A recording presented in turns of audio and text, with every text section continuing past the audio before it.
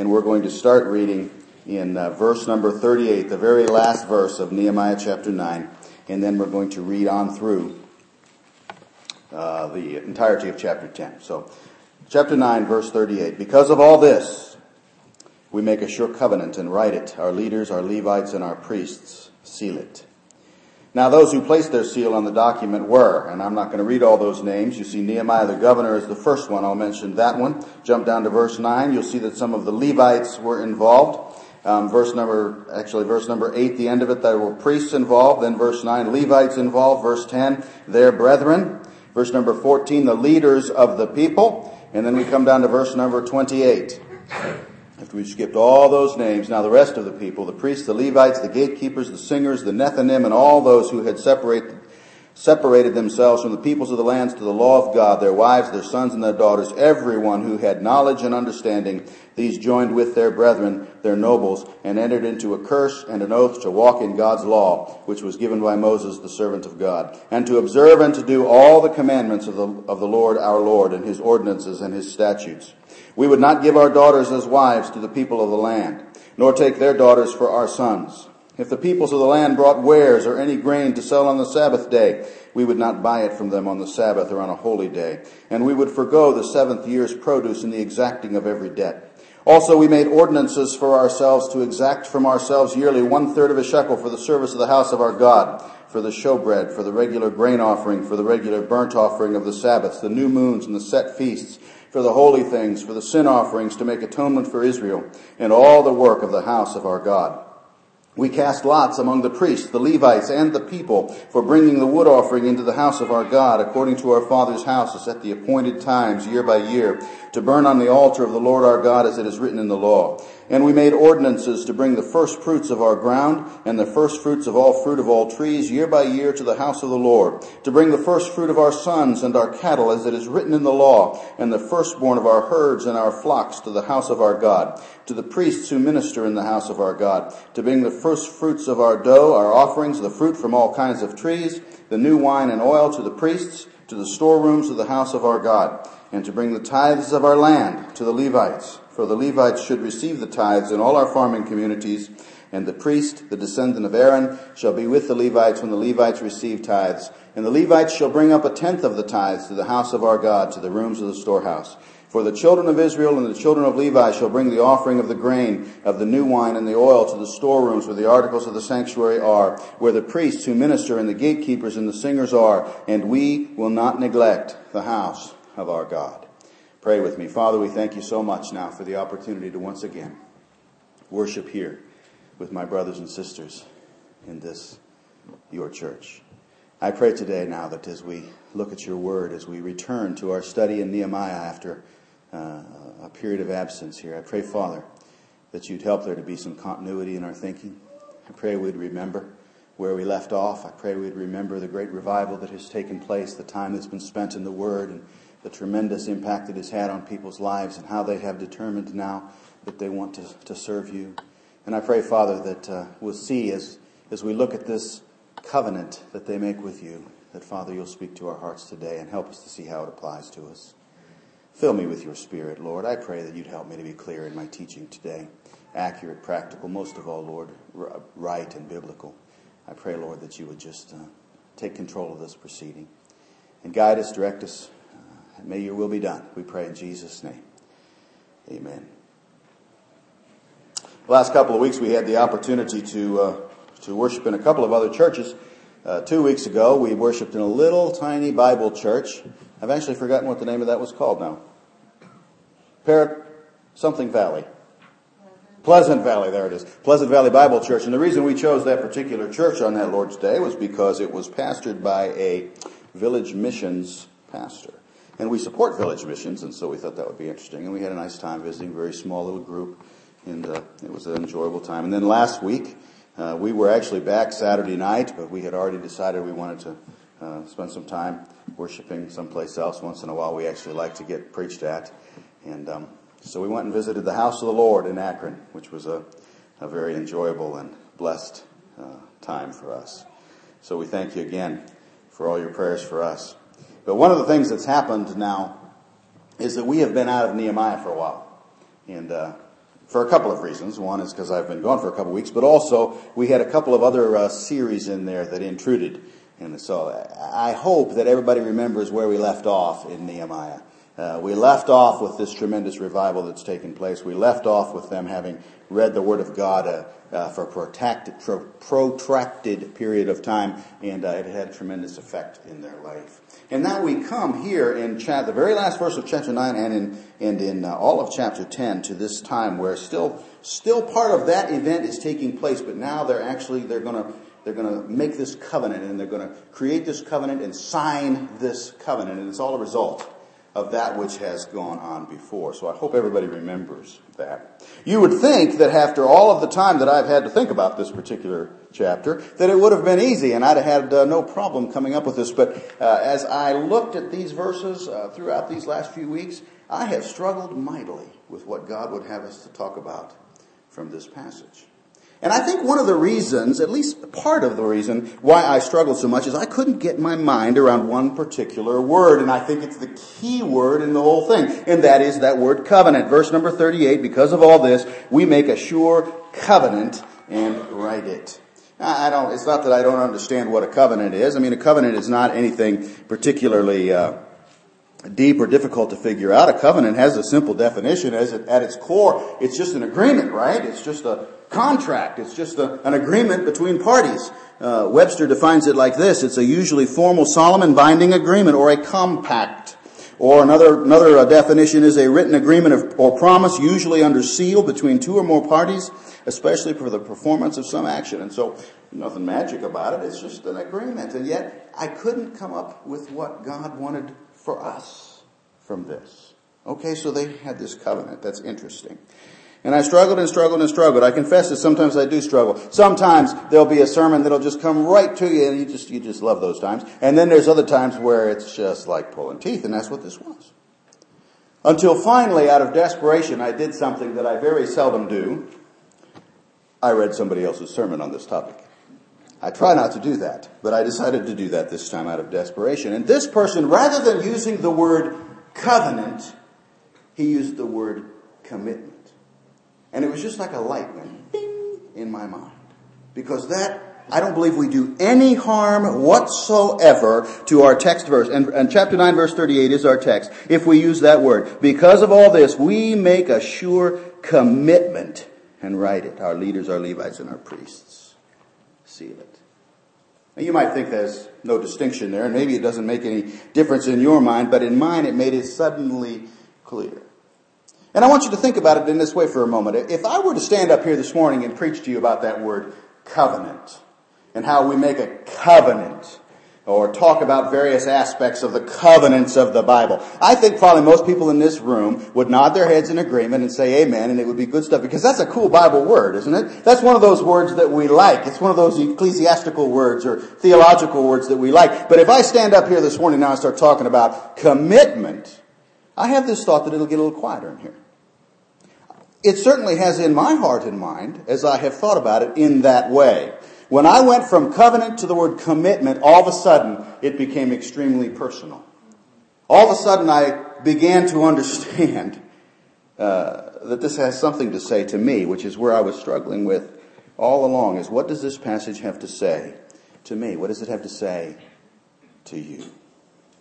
It's an interesting word, commitment. We don't like that word, commitment, do we? There are people who don't want to get married today because they fear commitment. Or at least they fear the obligation that commitment brings. We see it in churches. People don't want to commit to things that will require anything of them. Some people don't want to become members for that kind of a thing. We are a world of people wanting to keep our options open at all times. And so commitment is something we don't see much of. I read about a fellow who went out and purchased a parrot. He thought it'd be fun to have a parrot. So he bought this beautiful parrot and brought it home. He hadn't had it home very long at all before he discovered that the parrot had a somewhat fatal flaw. It swore terribly. And as he would listen to this parrot, he came to realize that this parrot could cuss for 5 minutes straight and not repeat the same word. He'd never heard anything like it in his life. And so he tried reasoning with the parrot. Come on now, knock it off. Can you just clean up your language a little bit? And the parrot would just swear more and more and more. Finally, he got very upset with it one day, and he grabbed the parrot by the neck. The parrots have necks. He grabbed the parrot by the neck, and he shook the parrot, and he said, now knock it off. I don't want to hear any more of this. And all I did was make the parrot mad. It just swore even more. So he got even more desperate, and he took the parrot, and he slammed it in the kitchen cabinet, and he slammed the door on it, and all he could hear in there was all this thrashing and banging and enough stuff going on in there. So he finally took the parrot out, and the parrot just cussed a blue streak. Out of desperation, finally, the guy took the parrot and he threw him in the freezer. Slammed the door on the parrot. All this thrashing around in the freezer, and then it got very, very quiet. So he sat there for a minute, and he thought, well, that'll fix him. And he sat there and he thought for a minute, well, wait a minute now, it's awful quiet in here. Maybe he's hurt. Maybe he's froze. Maybe something's wrong. And so he opened the door of the freezer, and the parrot was standing there, and he held out his arm, and the parrot solemnly walked out onto his arm and looked at him and said, I solemnly swear that I will never again swear to you. I make a firm commitment that I will never again curse or swear. And can I just ask one question, the parrot said.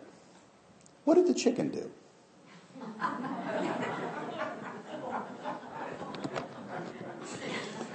You know, I'm convinced that many of us are like that bird.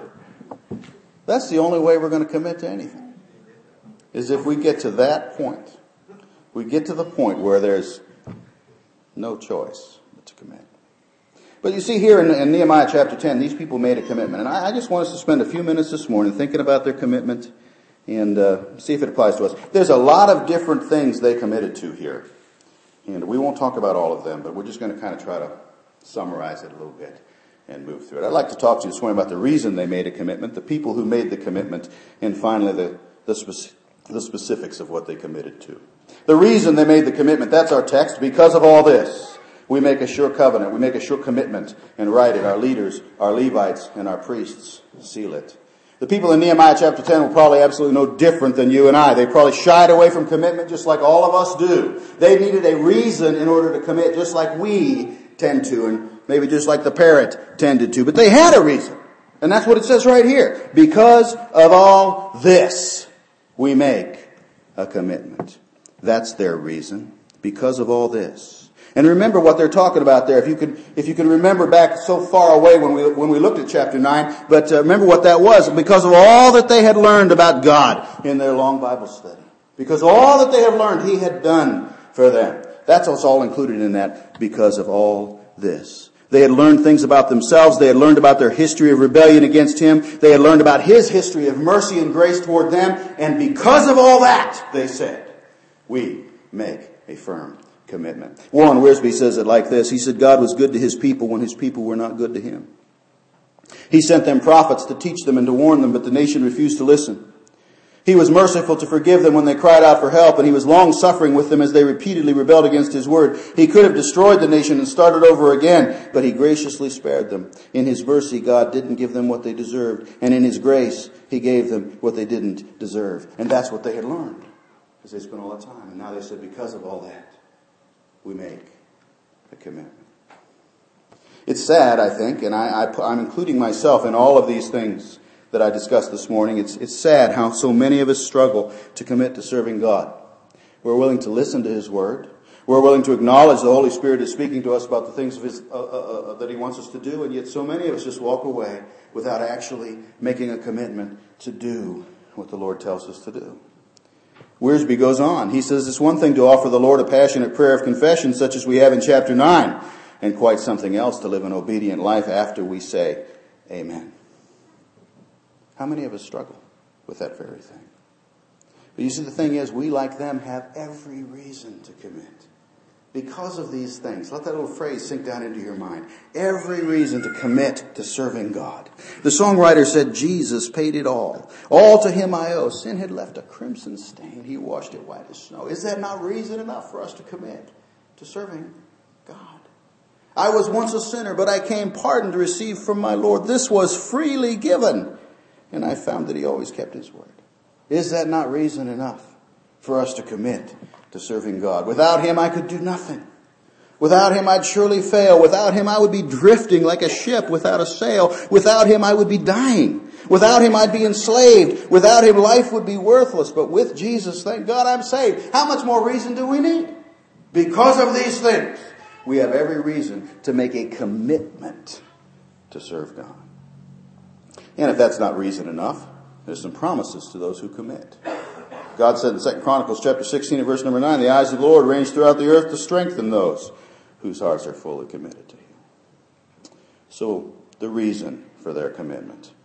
Because of all this, we make a sure covenant, commitment, and write it. Second thing I'd like you to see this morning is the people who made the commitment. The people who made the commitment. I don't need to spend a lot of time on this. It's pretty obvious here. This passage makes clear two specific things about who made this commitment. Number one, it started with the leadership. And number two, it spread to everybody else. That's basically what we see as we go down through here. It started with the leaders. It included everybody. Who's the very first name on the list? Nehemiah. Nehemiah. It has been said, and we've used this quote multiple times because it applies so much in the book of Nehemiah, everything rises and falls on leadership. And Nehemiah demonstrates that so many times throughout our study of the book that bears his name. His name was first on the list. When people won't commit to a thing, it is often because leaders won't commit to that thing. There's so much disillusionment in our country today about leaders. Perhaps you've noticed. Perhaps you've experienced some of that.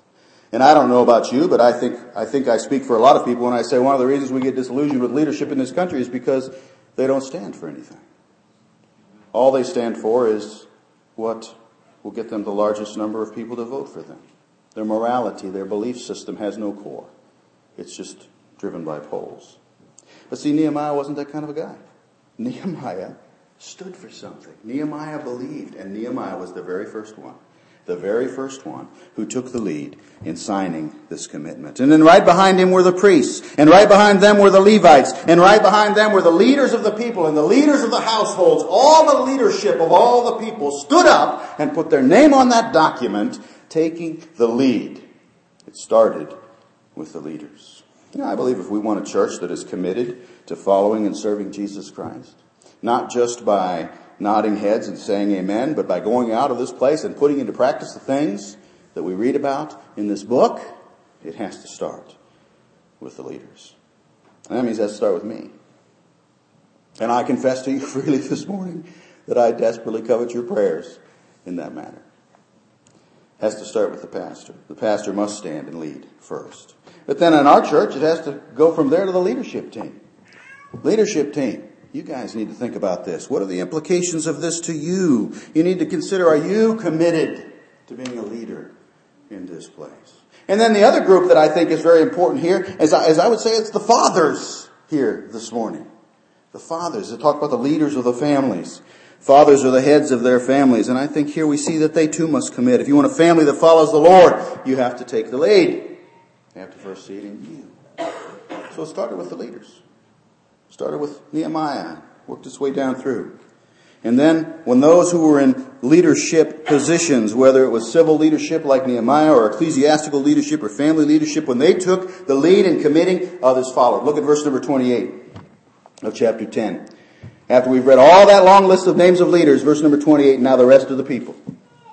Now the rest of the people, the priests, the Levites, the gatekeepers, the singers, the Nethinim, all those who had separated themselves from the people of the lands to the law of God, their wives, their sons, and their daughters, everyone who had knowledge and understanding, these joined with their brethren, their nobles, and entered into a curse and an oath to walk in God's law. And so when the leaders made the commitment, the people followed. So we've seen the reason for the commitment, the people of the commitment. Finally, would you notice with me the specifics of their commitment? And there's a lot of different things they committed to, as I mentioned a minute ago. We won't mention all of them. The first thing they committed to, kind of the summary thing, is there in verse number 29, to walk in God's law, which was given by Moses, the servant of God. That's kind of the overall thing they committed to. We will walk in God's law. But then they gave some specifics, all of which explain what they meant by that. And let's just cherry pick a few of them. Let's just notice some of them that they mentioned here. Look at verse number 30. They said, we will not give our daughters as wives to the people of the land, nor take their daughters for our sons. We not give our daughters as wives to the peoples of the land, nor take their daughters for our sons. They committed, I would suggest that means, to a separated life. A separated life. Now, literally and specifically in their case, that meant that there would be no intermarriage outside of their faith. But I think in a general way, we could say they're talking about a separate life. You know, that requirement amongst Judaism to not intermarry outside of the faith, a lot of people would look at that and say that was a racist thing. Everything wants to be racist today. That's what everybody wants to talk about. But that had nothing to do with racism. It had everything to do about purity. In all of God's commandments about separation in the Bible, every place that you see him talking specifically like this about abstaining from intermarriage with the heathen, the emphasis was not on what they separated from. The emphasis was on what they separated themselves to. It was about keeping a pure people of God for God. One man said it like this: separation is simply total devotion to God, no matter what the cost. When a man and woman get married, they separate themselves from all other possible mates and give themselves completely to each other. It is total commitment, motivated by love, and it is a balanced decision. We separate from others to the one who is to be our life's mate. And the Jews separated from the peoples around them and to the Lord and his word. And so separation. Now let me talk just for a moment this morning to those of us who are single. Well, not those of us, because I'm not single, but those of you who are single here this morning. Because I think there's this very specific and obvious application here to you today. I think there's a need for the same commitment today to not marry outside of the faith. I think the Bible is very, very clear that Christians are not to do that. 2 Corinthians chapter 6 says, do not be unequally yoked together with unbelievers. That's what it's referring to. What fellowship has righteousness with lawlessness? What communion has light with darkness? And so, single Christians need to remember that they ought not to be selecting mates from those outside of the faith. And you want to know what is the simplest way to avoid that? You want to know the simplest way to make sure that you never marry somebody who's outside of the faith? Here it is, rocket science. Don't ever date somebody who is outside of the faith. If you just make sure that simple little rules in your life, you're probably never going to have to worry about it. Because you know what happens? You just never know what's going to happen when you go on a date. There is such a thing as love at first sight. Strange things can happen when you're sitting across the table from somebody. You're looking at somebody who might be lost, and at that point you're not even thinking about that kind of thing. And you can find yourself going down a road that has not a very good end. And so don't fall for that. And don't fall for Satan's age-old con, well, I'll use it as a means of evangelism. Don't be one of those who listens to him whisper in your ear, well, I can win him to Christ. Or I can win her to Christ. Because it doesn't work that way. When you hear that, you ought to also be smelling sulfur. Because that's coming from the devil. When you hear that, you ought to also be hearing the hiss of Satan as he says those words. Because it's the devil. It's never God saying that. The fact is, it's almost always the other way. Almost always the other way. It almost always results in the saved person being pulled away. Of course, the Bible tells us that. The Bible says in Proverbs chapter 6, can a man take fire to his bosom and his clothes not be burned? Can one walk on hot coals and his feet not be seared? 1 Corinthians chapter 15, do not be deceived. Bad company ruins good morals. And so there's a very specific application this morning. If you're here this morning, you're single, trust God to provide somebody for you who is in the faith. Don't make the mistake of going the other way. These people committed to living a separated life. And we need to do the same. In that respect that I've just described, but also in a more general respect, all of us need to commit to living a separated and holy life toward God.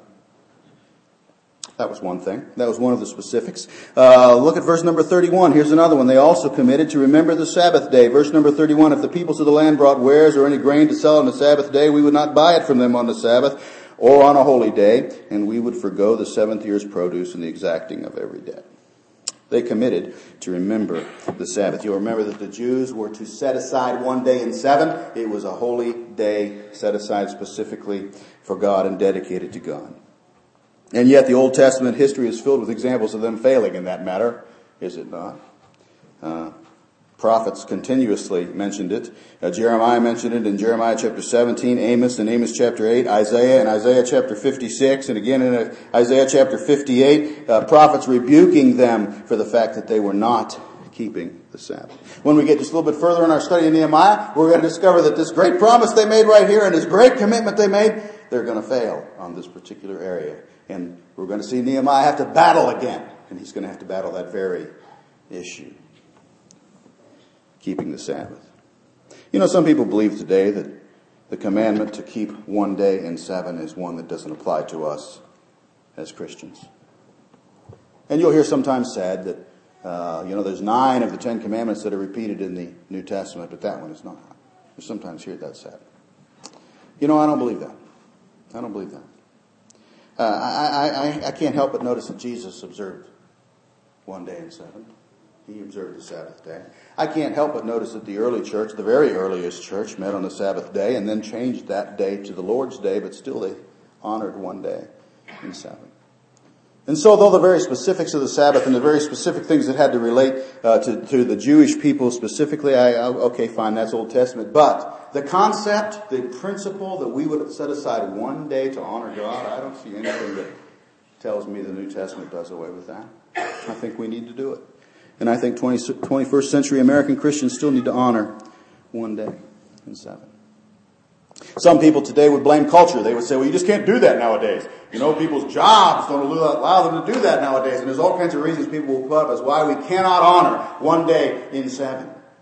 And the interesting thing is, I just read an article not very long about this very thing. It reminded me that we think that's something new. We think that's something they didn't face back then. As a matter of fact, in this very place, they're saying when people come to us on the Sabbath day and want to sell us things, we're not going to deal with them. Business was transacted on the Sabbath day back then. It was the Jewish people who had to be willing to say, I'm willing to forego that. I'm willing to trust God in that area and honor God one day out of 7. It's a matter of trust. It's a matter of difficulty. All of us, I think, need to commit to honoring one day in 7. And I would suggest to you this morning, I know I'm kind of preaching to the choir here on this because you're here. And I thank the Lord for folks who are so faithful. I told Charlie I was going to pick on him this morning in the sermon. But you know, whenever I think about this particular thing, I always think of the Egleys who are always in their place back there. Always. And since Charlie trusted Christ a couple years ago, I don't know, he missed like 2 or 3 Sundays the whole time. I mean, they're just so faithful.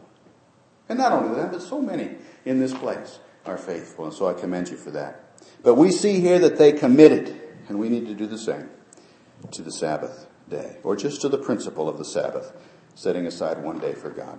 One other. 2 others.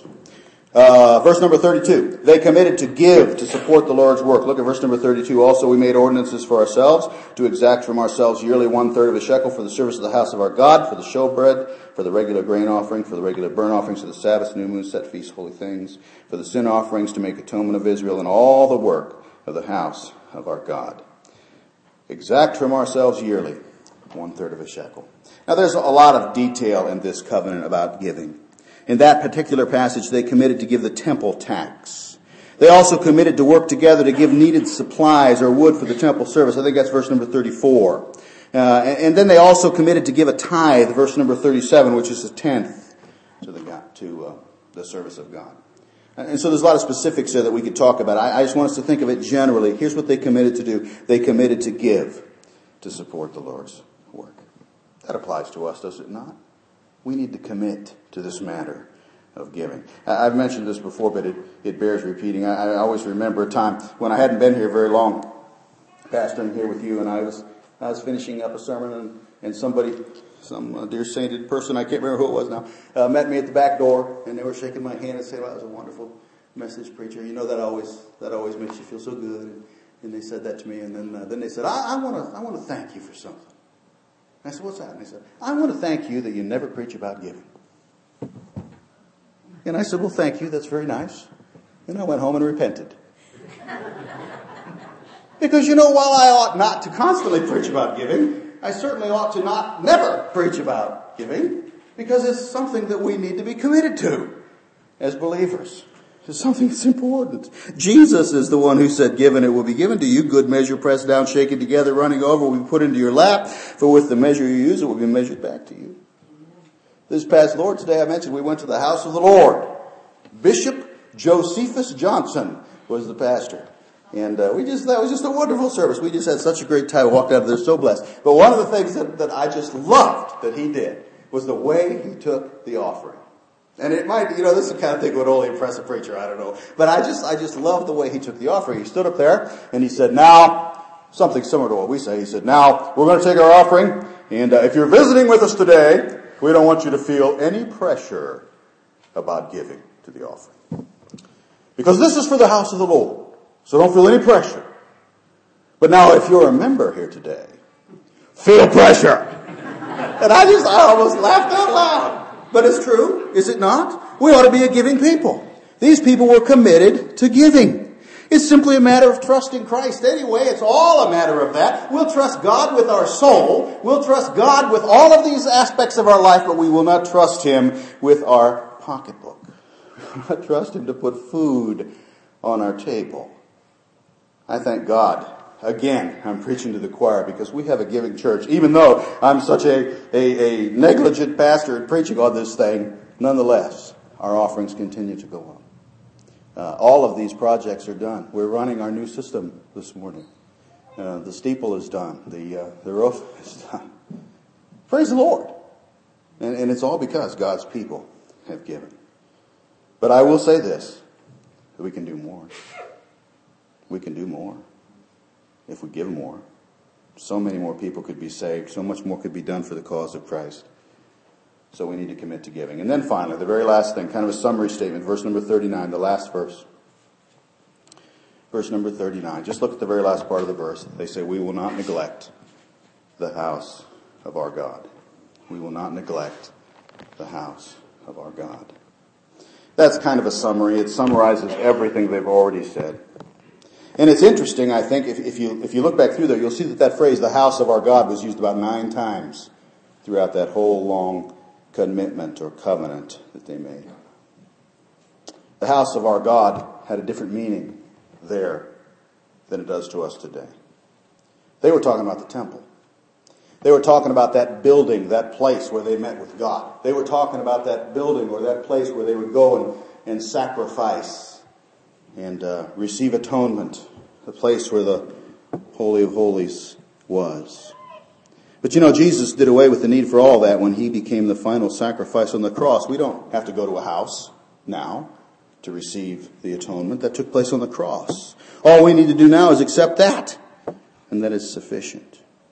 And because Jesus did away with all of that, there's no need now. God doesn't dwell in some house like that. This is just a building. God dwells in us. The New Testament tells me that we are the temple of the Holy Spirit. We are the temple of God. And so it would be tempting for me as a preacher to stand up here and say, look at that verse 39. We will not neglect the house of God. And say that what it means we ought to take care of this place. But that's not what it means at all. It means we will not neglect our relationship with God. That was their covenant. That was their commitment. I have the Lord Jesus Christ, the Holy Spirit of God dwelling within me. I will not neglect that relationship. I think that was their summation of the whole thing. There's all kinds of details we could discuss in this passage. Obviously, it was a long passage. I'll let you read it on your own and think it through. But I think if you do that and if you prayerfully consider it, and especially if you use that word commitment in there instead of the word covenant, I think you'll come to the same conclusion that I came to as I studied it this past couple of weeks. And that is this. I need to renew some commitments. I need to renew some commitments. Because of all God has done for me.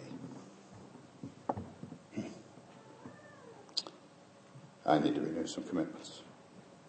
Because of those who look to me as a leader, I need to renew some commitments. Because there are areas where I'm not trusting God as much as I should, I need to renew some commitments. And so I ask you this morning, how about you? Brother, sister, do you need to renew some commitments today?